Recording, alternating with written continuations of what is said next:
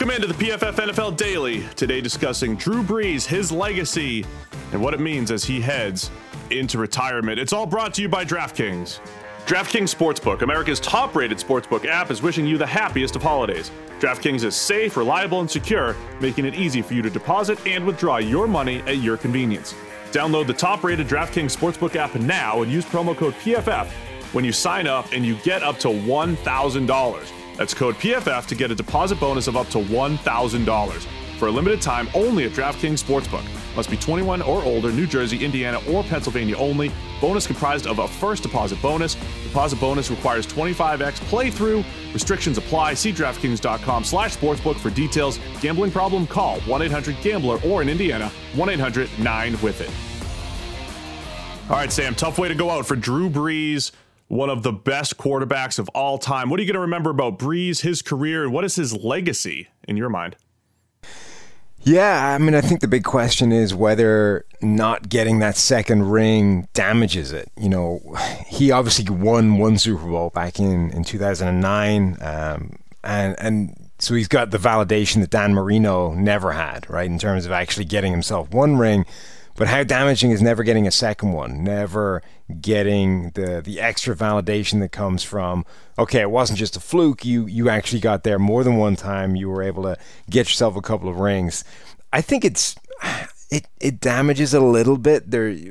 Wrong though it is, there are people that judge these things that way, and Drew Brees will always be seen as the quarterback that only had the one ring, that never got a second one. But when you look at just how prolific a passer he's been in the NFL, his New Orleans career, like throw out the San Diego Chargers part of it. From the moment the Saints got lucky, effectively, Miami were told to pass on him because of the medical concerns with his shoulder. The Saints sign him, and then starts one of the greatest quarterback-coach pairings in NFL history. His tenure there has been absolutely spectacular, and he should rightly go down as one of the greatest quarterbacks to ever play. Yeah, it really has. So as we go back, our stuff goes back to 2006, the year that he got to New Orleans, and Brees is going to finish as our third highest graded quarterback during that era. Tom Brady, number one, Aaron Rodgers, number two. So obviously Brees among the best. I think during his era, it was those three, Brady, Rodgers, Brees, and then Peyton Manning before Peyton fell off the cliff. It was those four, right? The elite quarterbacks.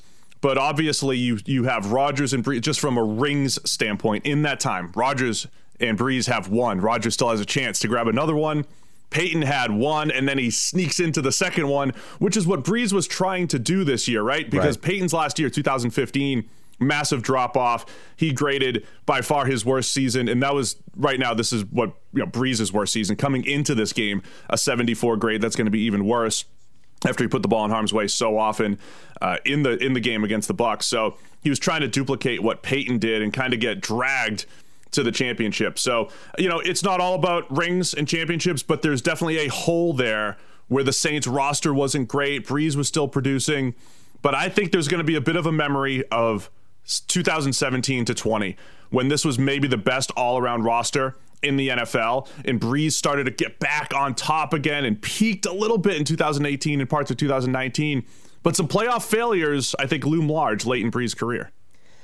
Yeah, they do, and those are always difficult to pin down in terms of exactly who to blame, particularly when you're being compared directly to Tom Brady, who just never seems to have them, or at least by comparison doesn't, has so many of these playoff wins. The number that always jumps out to me, though, and it's not a PFF stat, but it's just a box score number, but it's insane. It's the 5,000-yard mark, right? Obviously, Dan Marino was the first guy to do that. That stood for, how long did Marino's record stand for? More than 2 decades, right, before anybody else did it again. Drew Brees has done it 5 times, and no other quarterback in NFL history has done it more than once. That, to me, effectively sums up Drew Brees. This guy was just staggeringly prolific for so long. And you look at his PFF grades, and before this season, he didn't have a grade below 80. So every single one of those New Orleans seasons was 80 or above, and usually quite some significant way above 80. And that really kind of sums him up. It's just this insane consistency that was only rewarded once with a Super Bowl championship, and that year was the year where suddenly their defense started to generate all these insane numbers of turnovers. Kind of the opposite of what screwed them against the Bucs. Is they won the turnover battle that year. Yeah, the other thing I'm thinking about here, watching Brees, just such a unique player. Watching him play, right? He is.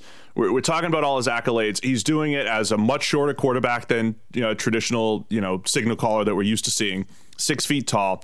He plays with incredible quickness. When you slow down and just really watch his eyes when he drops back to throw, he is scanning the field. He always knows where to go with the ball. And even in this game against the Bucs, he still wasn't making bad decisions. He's just making throws that, seam routes that he used to have just enough arm to get there, and it's coming up a bit short. So he still had the brain and the anticipation, but that's what always, I think, made him special, and that's why I think, to your point, he had that consistency, never had that grade below 80 until his arm truly deteriorated to a point that he just could not throw the ball beyond 15 or 20 yards unless he threw it crazy early and had guys wide open.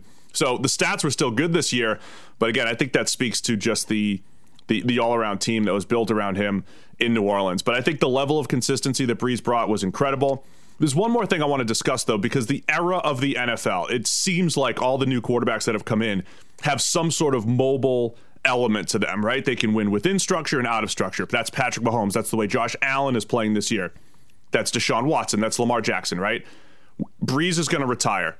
Brees, Brady, and Peyton, those three that I mentioned, they're like the last of that breed, right? That really, they have good playmaking ability. They can make plays outside the pocket, but not as athletic specimens like we're seeing come into the NFL.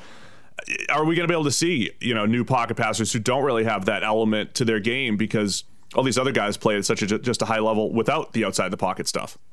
Yeah, it is interesting. Those guys are kind of the last of that breed of quarterback that was the prototype and probably no longer is. And these things are cyclical. You go back to the Joe Montana era, and those guys were shifting from that period as well. It goes in cycles, and it's really just dependent on who the best quarterbacks in the NFL are at any given time.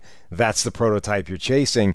The one other thing, though, that I wanted to bring up with Brees that kind of encapsulates him is just deadly accuracy, right? That if you're looking for one trait that sums up Drew Brees, he's maybe the most accurate passer of the football in NFL history. Usually the most accurate passer in terms of our exact ball location data, but 2006 onwards, that New Orleans career again, for the entirety of that career, take out no plays, the guy's attempted almost 9,500 passes, has an adjusted completion rate of 78.5%. It's the second best mark in the league. Somehow Teddy Bridgewater is just ahead of him, but Bridgewater's attempted like a fraction of the passes that Drew Brees has attempted. So it's Brees, Mahomes, Kurt Warner, Aaron Rodgers. These are the most accurate quarterbacks in the last 15, 16 years of grading, and Brees was always that guy. I remember hearing a story about him that he doesn't just aim for the guy, right? He isn't just aiming for the target. He's aiming for the dude's eyes. He's trying to put it exactly in front of his face where you're supposed to catch the ball. Yeah, incredible just with catch and run opportunities. He could throw to all levels of the field. Again, before his arm was shot, a little bit over the last couple of years and then this year. So accuracy, decision-making, the speed at which he played, absolutely incredible. So kudos to Brees. Incredible career. I'm glad he got the ring, Sam, so we're not talking about him as a Marino, a guy that maybe had all the stats but didn't have, that championship that people always are looking for. Where do you stand, though? Do you think the lack of a second championship damages that legacy?